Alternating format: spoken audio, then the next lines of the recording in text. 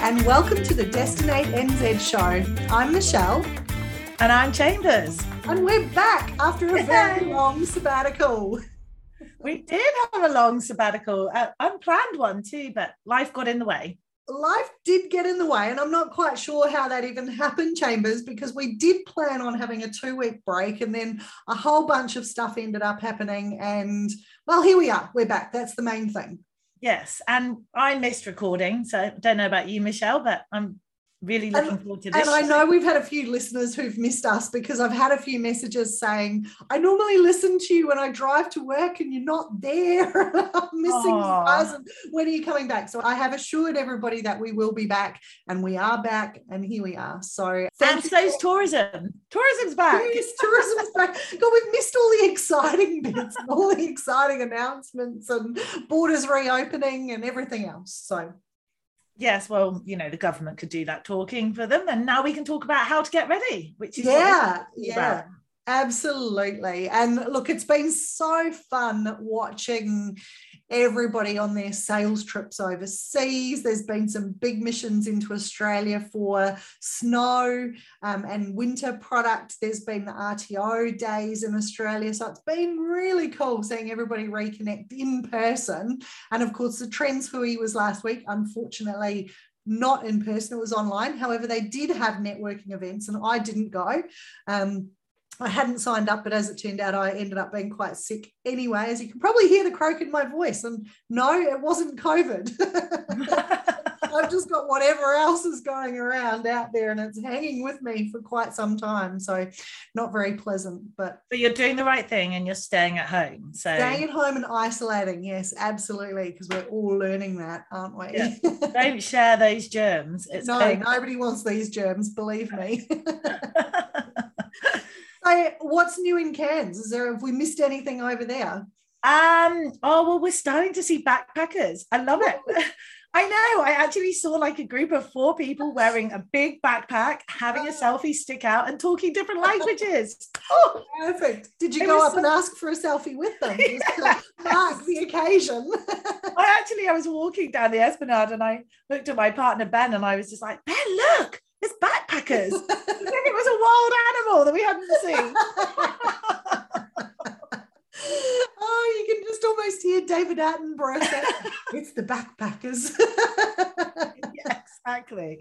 And they're back. Yeah. Yes. So it's a slow burn. It's very similar to that over in New Zealand, from what I can gather. And as we discuss on this show, there's quite a few limitations with staffing shortages and restaurants having to choose nights to stay closed to give their staff days off, and also tour operators are having to do the same thing as well. So we're not back to 100% by any stretch of the imagination. But can I share something really interesting? And it's got me baffled. I went back to the UK, unfortunately for my dad's funeral, but nonetheless, it was very interesting getting on an international flight from Cairns. So getting through to Singapore, the plane was half full. Singapore to UK, packed. The biggest plane, packed.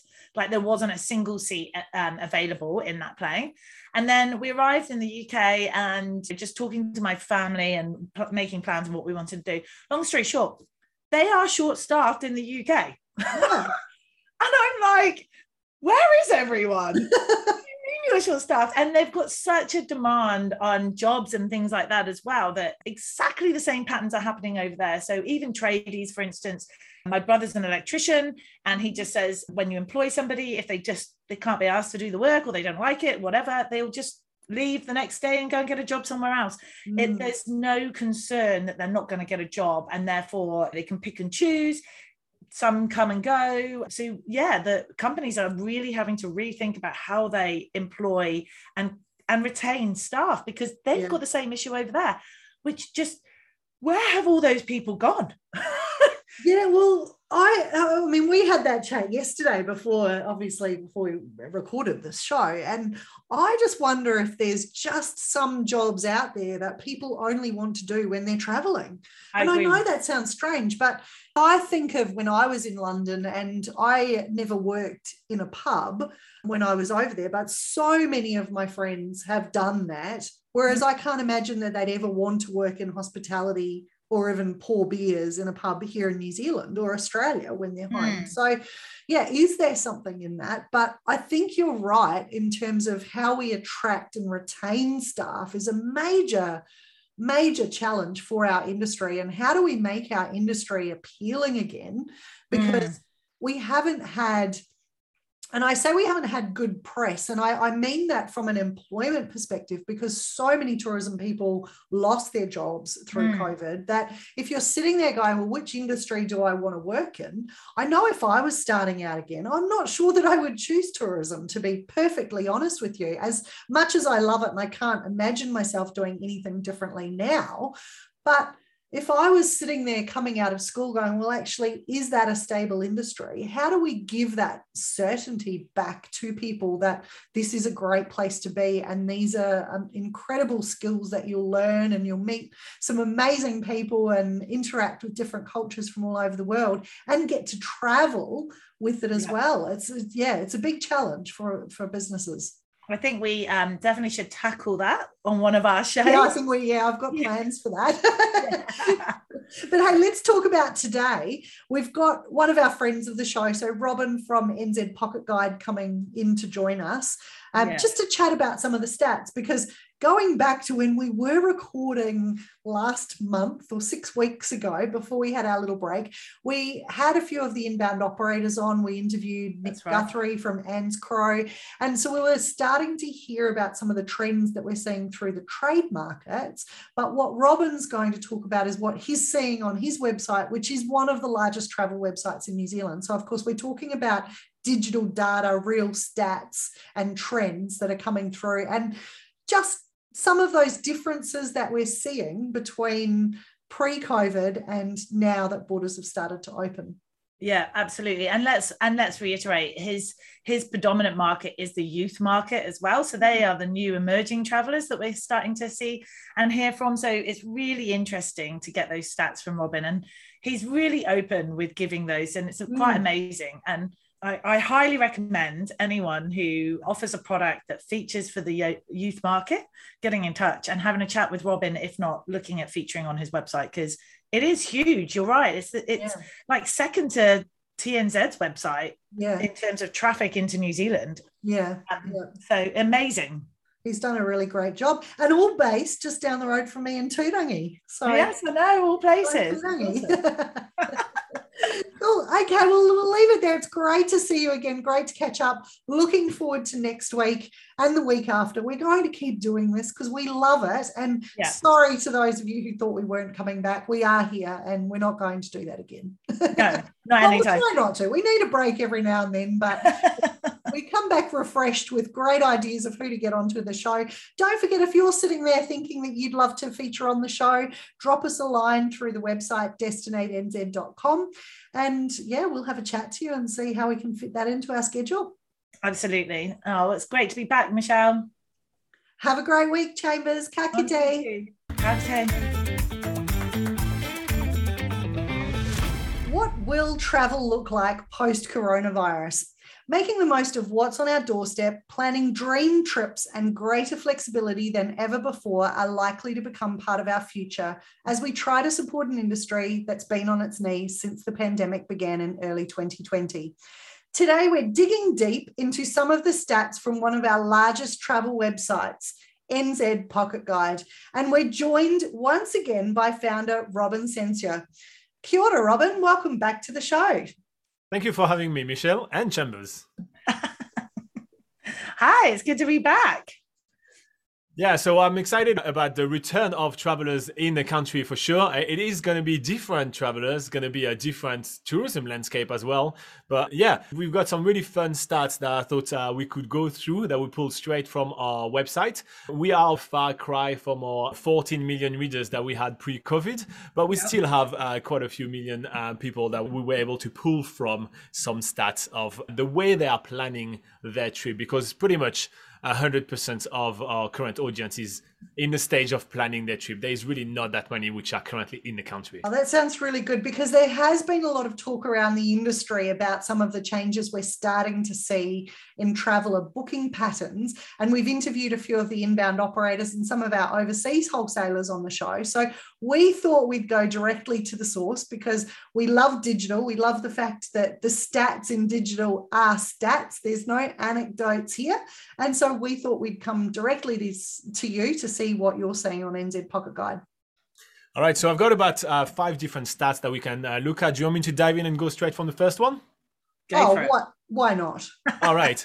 So the first stat I found quite interesting is that from now, for the last, let's say about 3 to 4 months, we had 72% of our audience that were planning a trip in New Zealand of 21 days or longer, which is an increase of 31% compared to pre-COVID. So what do you make of that? What do you think people are wanting to stay longer in New Zealand? Why do they want to stay longer? Are you asking us? Yeah, what do you guys think of? Is it because of the commitment that they coming that far, that they want to spend longer and check out more of the region, or? Yeah, so our understanding, so obviously we have that stat right here, and then after we just need to find qualitative reasons of why people will do that. Some of the reasons that we came up with will be the fact that prices of flights are much higher. So you obviously need to justify the price of flights much more. Maybe there is also this COVID fear of, are you going to be stranded in a hotel room for an entire week in quarantine, and therefore you need to have enough time afterwards to still enjoy the country.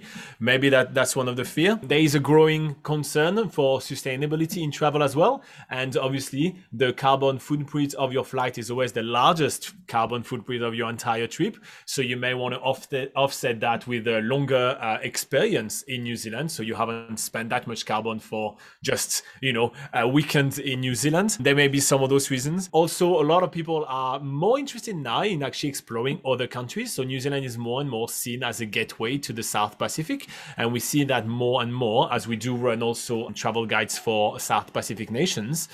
And some people actually include like 3 weeks in New Zealand and also 1 week in the South. So in the Cook Islands, for instance, it's something which is very much growing, especially for the honeymooners, which are going to be, I think, a pretty heavy market going right in because they got married and they deserve that damn honeymoon. People haven't been getting married for the last 2 years, or not a lot of people have been getting married. There's been a lot of delays. So there's a bit of pent-up demand in honeymoons. I agree with you, Robin. I think there's also something in there about, you touched on the COVID fears, and I wonder if there's a bunch of people who might have traditionally done 10 days in Australia and 10 days in New Zealand, and now they're looking at different COVID policies across the 2 different countries, saying, well, actually, I'm just going to choose one.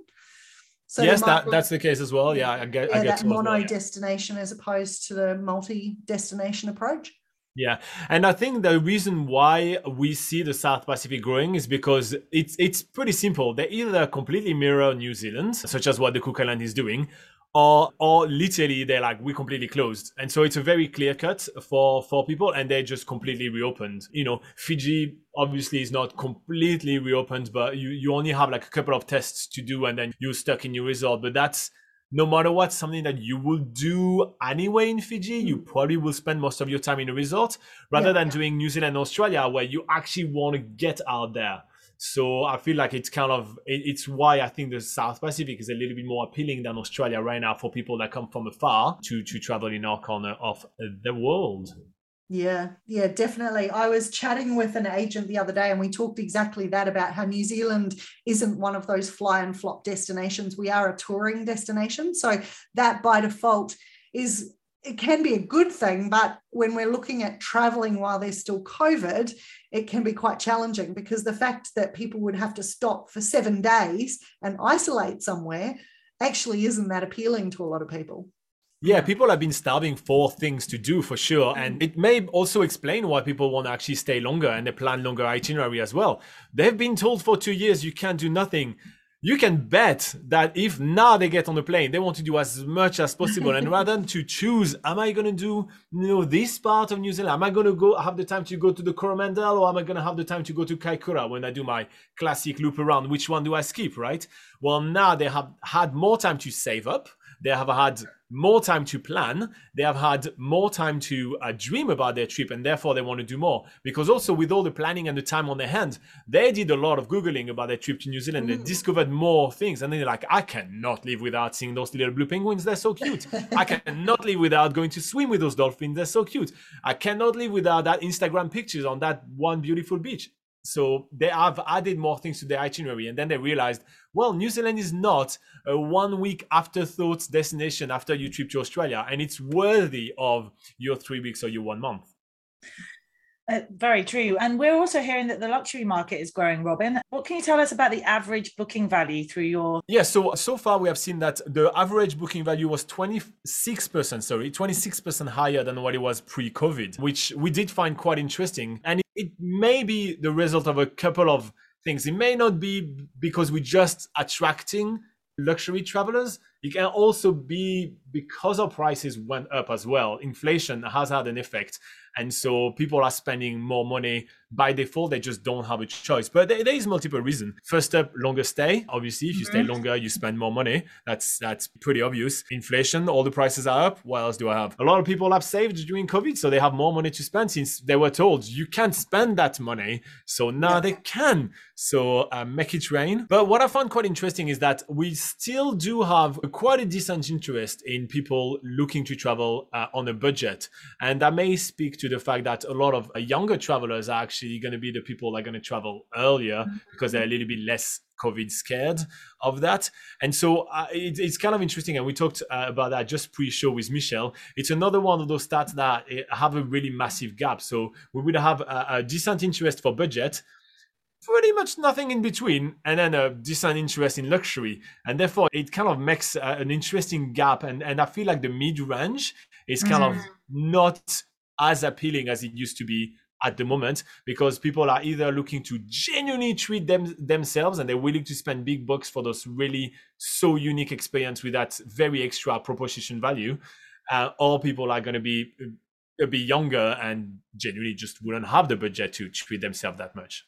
Well, there has been a lot of talk around this move to more mindful travel as well, where people won't just be traveling around everywhere wanting to tick boxes, that they're actually deliberately choosing experiences punctuated by more personalized experiences as well. So are you seeing that in terms of what the types of experiences that people are looking at on the site? Like, have they moved away from the traditional must-dos in New Zealand and digging a little bit deeper? But yeah, definitely. And that comes from Liti, that stems from what we were talking about. They had much more time on their hands to plan. So their itinerary become much, much more unique. What used to happen is that on our site, we do have like trip IDs where we have pre-made itinerary and like, oh yeah, you just print it and you're good to go. And FITs can be on their way. And now we see much more people even just reaching out and say, hey, I want to include this. So people want to tailor those things much more because they had much more time to plan it. And when it comes to choosing experiences, we have done a lot. So we obviously do have opinions on some of the experiences which are booked through the site. And we've done hundreds and hundreds of activities in New Zealand.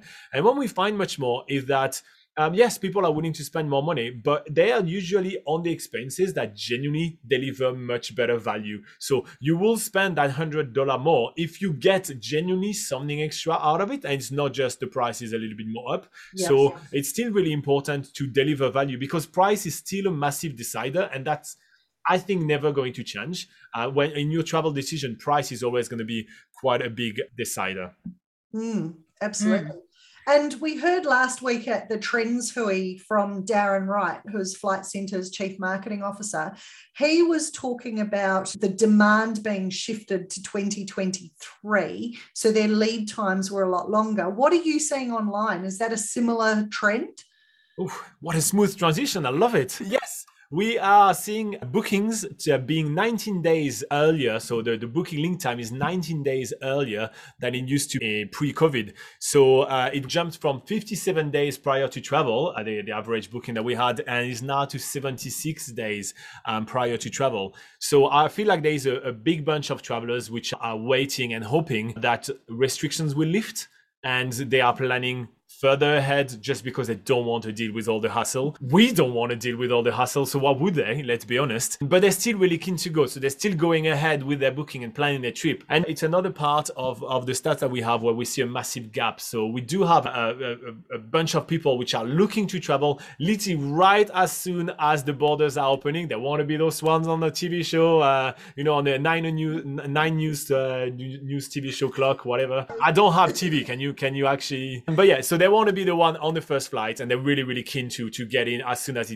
they can. But then you also have people which are like, I've been burnt once with another travel, should it be New Zealand or elsewhere, and they realize that they lost a lot of money on their deposits or on their bookings because insurance don't cover everything, and they're like, you know what, I'm going to book much further ahead in the hope of all of that changing, and also give me a lot of lead time if I need to make changes to my bookings, because there is nothing worse than having to do changes to a 1 month trip that we just talked about a week before. That is just daunting, terrible, and I don't wish it on anyone. Yeah, no, I hear you. And so with all of this data, Robin, what kind of search terms are you finding are quite popular on your site? And so market searching NZ content right now?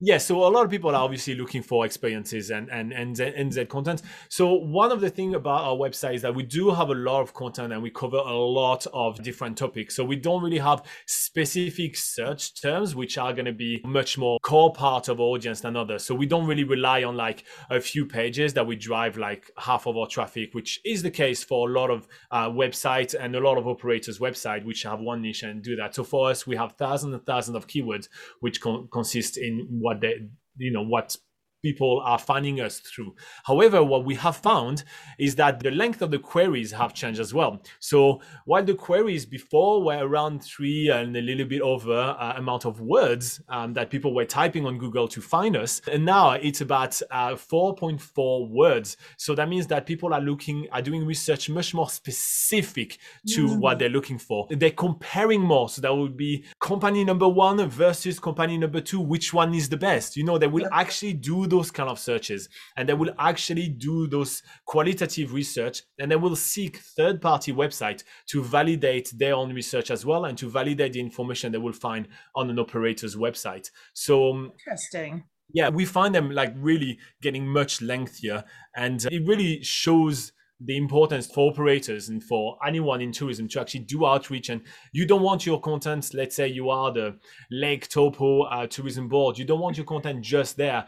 You want it on other websites as well, because you want that information to be validatable. Is that a word? Yeah. I think it is. So, yeah, you want it to be validatable. So if you have one claim on your website, you need third parties to actually validate that claim and tell people it's not BS. It is, they really do deliver this and deliver that. And that's how a lot of brands use us. And that's something that has basically helped us a lot in the past into gaining traction. And I feel like this is a trend that people are going to be seeking much, much more now. And so to interrupt there, is this kind of saying that OTAs are becoming a little bit more important, or paid OTAs not so much on the validation?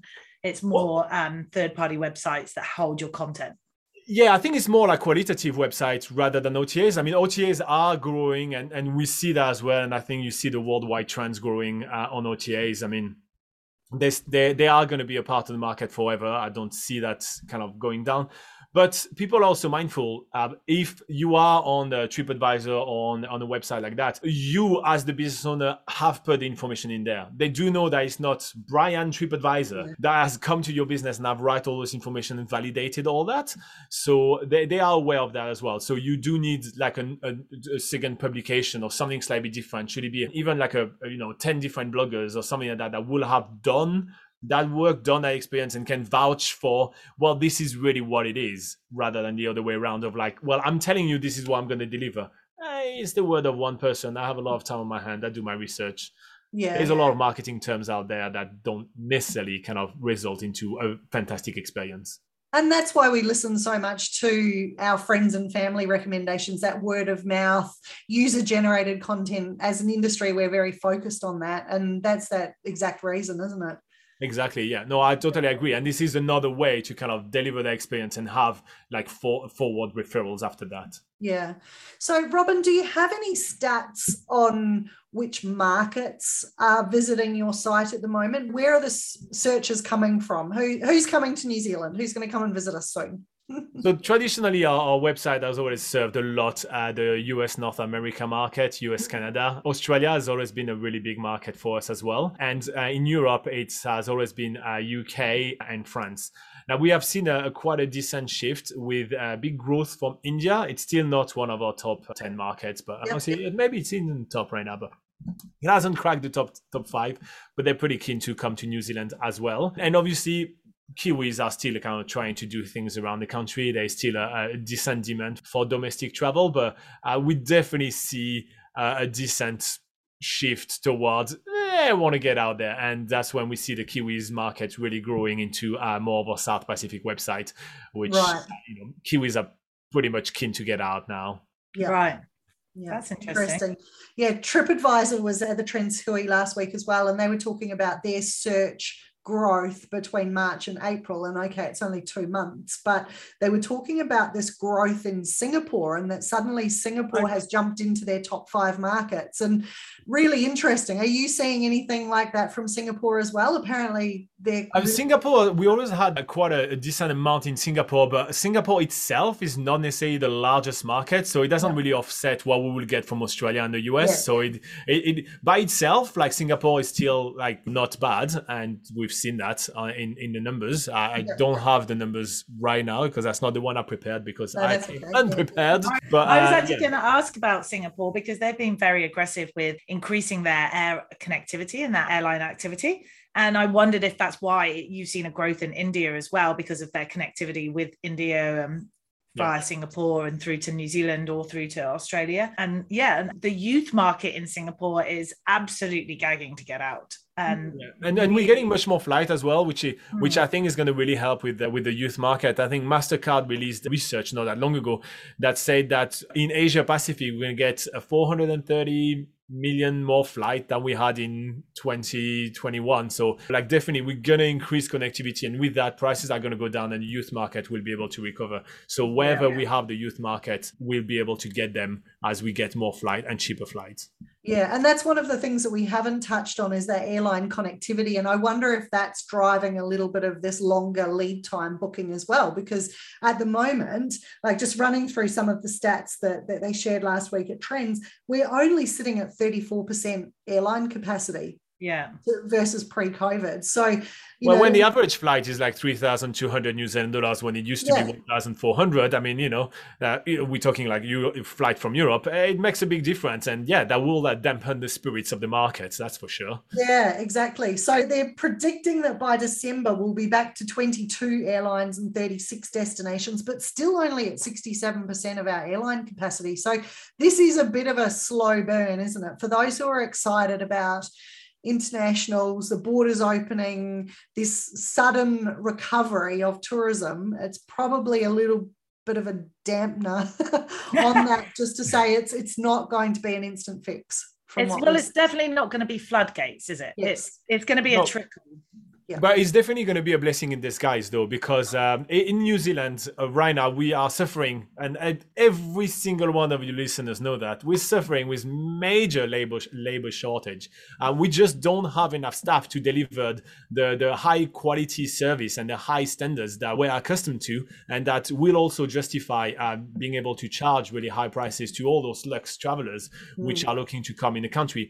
So the fact that our recovery is going to be quite slow, it's pretty good because we'll be able to crack new systems and making sure that we'll be able to actually get back to speed and then keep delivering these amazing services that we used to be able to deliver by the time that we have the full recovery. Because, and it may be controversial to say, but I do believe that the travelers that are going to come in the next 6 months in New Zealand are not going to get an amazing brand New Zealand level of service, and they may not actually have the level of satisfaction compared to the amount of money that is spent in the country that they used to have in New Zealand. So they may not be our best referrers afterward. They'll be like, New Zealand was amazing, but it was expensive and the service was so. And it's just come from the fact that we just don't have, well, those backpackers that were able to do all the legwork that we needed to do and all these kind of things. Because yes, we give a lot of working holiday visas, but they're not coming because the flight are twice the price than what they can afford just yet. So I feel like it's in the fact that the recovery is going to be a little bit slow is kind of a blessing in disguise. Let's just dust off everything right now. Let's just practice on those people which are really eager. I think everybody was just so keen and excited that the borders were opening and pre-departure tests were getting rid of, and oh my goodness, we're going to see tourists back. But it is, you're right, it's going to take a wee while to really rebuild itself, but take advantage of that. Really look at what you're doing in your business. And let's be honest, for the last 2 years, the tourism industry has been focused on that domestic market and has, God forbid I use the word pivoted, but they've really looked at how they deliver their products for a domestic market. So now's the time to start going, okay, is that product actually worth carrying on in the international, or do we need to reassess and go back to what we did before, or can we tweak it and move forward and have something a bit more meaningful or sustainable? So you do have to reevaluate your product offering again 2 years down the line, but that's what we had to do. We had to do it 2 years ago with the market that we were presented then, and we've got to do it again, I think, now for these different style travelers and conscientious travelers, as you point out, Robin. And the product that you used to deliver to a Kiwi family is not going to fit what you need to deliver to a couple of Americans which earn $500,000 a year and are expecting the level of services that they usually get in the US when coming to New Zealand. And it's something that we will need to think about. And that's something that I think is going to kind of take a bit of time to get back working. And it's going to be a trial and error again and be like, okay, this is how demanding they are. And this is what we need to deliver in order to justify charging more to international market than we used to, because everybody had to make some cut on prices as well in New Zealand and therefore cut down their bottom line as well. Yeah, I think given that we love to share tips on this program as well, I think one of the things that I'd be suggesting for operators, if they're listening into this going, oh, that sounds a little bit like us, is just even going back to the basics and being really honest about what you are able to offer. And I think that goes a long way. And we were talking a little bit pre the show about restaurants. Lisa, you were talking about the fact that you can't get into a restaurant in Port Douglas at the moment unless you're booking 3 days ahead. And it's just, the restaurants are short-staffed, so they need to have that planning in advance so they know that they can handle it and provide a level of service. And I think I've had experiences through COVID where I've stayed at hotels that have said on their website they're not offering valet parking, but their restaurants are open. But when I get to the hotel, and I've been twice through COVID, they've valet parked my car, but the restaurants haven't been open. So little things like that. Go back and have a look at what's on your website and review it, refresh it, make sure it's accurate and it's saying what you need to say. Forget about what happened last year. This is clients now and visitors now want to know what's going to be like when they get there. Yeah. What are they going to experience? No, I agree with that. And if I can share another tip, for example, is that we all know that the price of gas has gone skyrocketed right now. So a lot of operators are looking at passing that cost on to the customer, right? However, it's a bit of a tough sell. My mate said when he booked it, it was $100. Now you're trying to charge me 150, for instance, like those kind of things, right? So what I would say is looking at your price structure and be like, okay, I need to charge about $10 more right now because gas is more expensive, right? Well, what about you look at charging an extra $40 more, but you add a glass of bubble and kiwi treats or something like that, which could become first hero images for your product, and second will justify a price increase because you actually added value for increasing that. Yeah. Just saying I'm increasing my price because there is inflation, it's just not, it's not the dream, is it? And traveling is a little bit, is all about that, right? Like another stat that I do have that we didn't dive into just yet is the amount of research that people are doing. And what we are finding is that people are doing 2.1 times more research on our website and coming back on our website. So that's the amount of pages that people would check on our site, but that's also the amount of pages in total that the person will search. So the same user ID will come back from Google to our site yet again with a different search. and come and do more research. So they basically do twice more research about their trip. So they will know what you offer. I can tell you right now, they will know what they're expecting. They will know what people usually complain about in your tour, and they will look for it.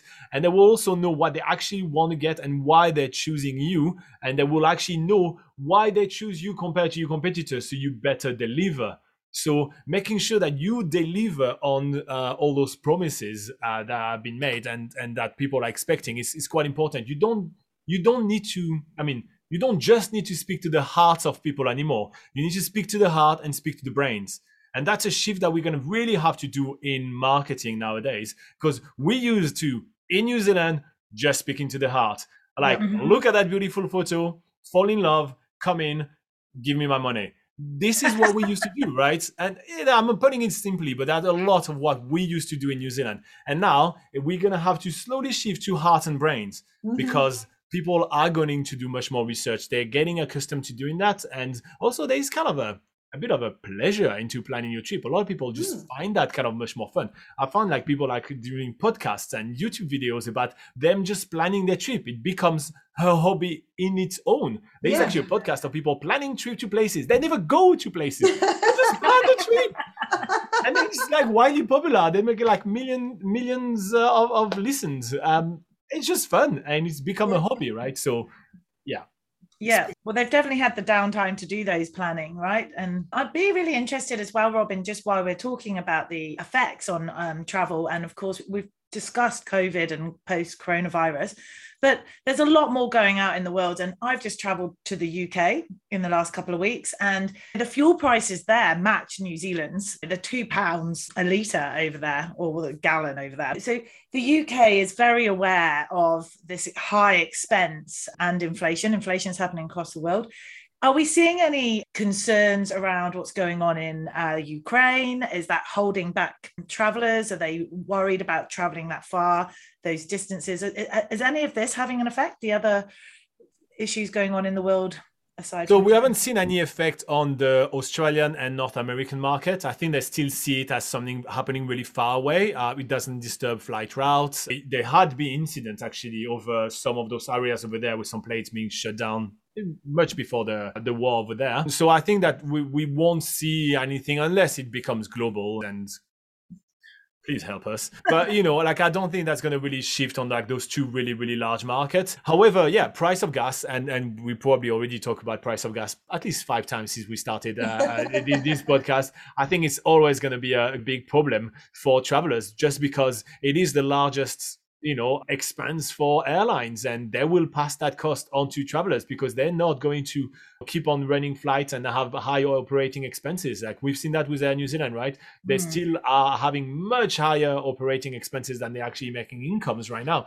And there is no more bailout coming. So they will need to start making money, and they will pass those costs to travelers. So all that money, which is going into BP Petroleum and Exxon, is not going into the hands of operators in New Zealand, because, sadly. But as you say, I mean, there are some really easy ways to surprise and delight customers, to give them that perceived value when they're with you. And I think it's just a case of looking at what fits with your business, what can you do? Like I look at Garth, who we've had on the show from Tongariro River Rafting, and one of the things that they do is you're traveling down the river, you've been paddling, the water is quite cold, and depending on the time of year, and then all of a sudden when you get to this nice flat spot and you're floating away, he pulls out a flask with hot chocolate in it, and it's divine. Like and everybody on the boat is like, wow, this is incredible, because you're just in nature, and all of a sudden you're drinking hot chocolate and you didn't expect it. And hopefully I haven't given away his secret, but it's those little things that don't cost a lot but really provide a little bit of a wow to your business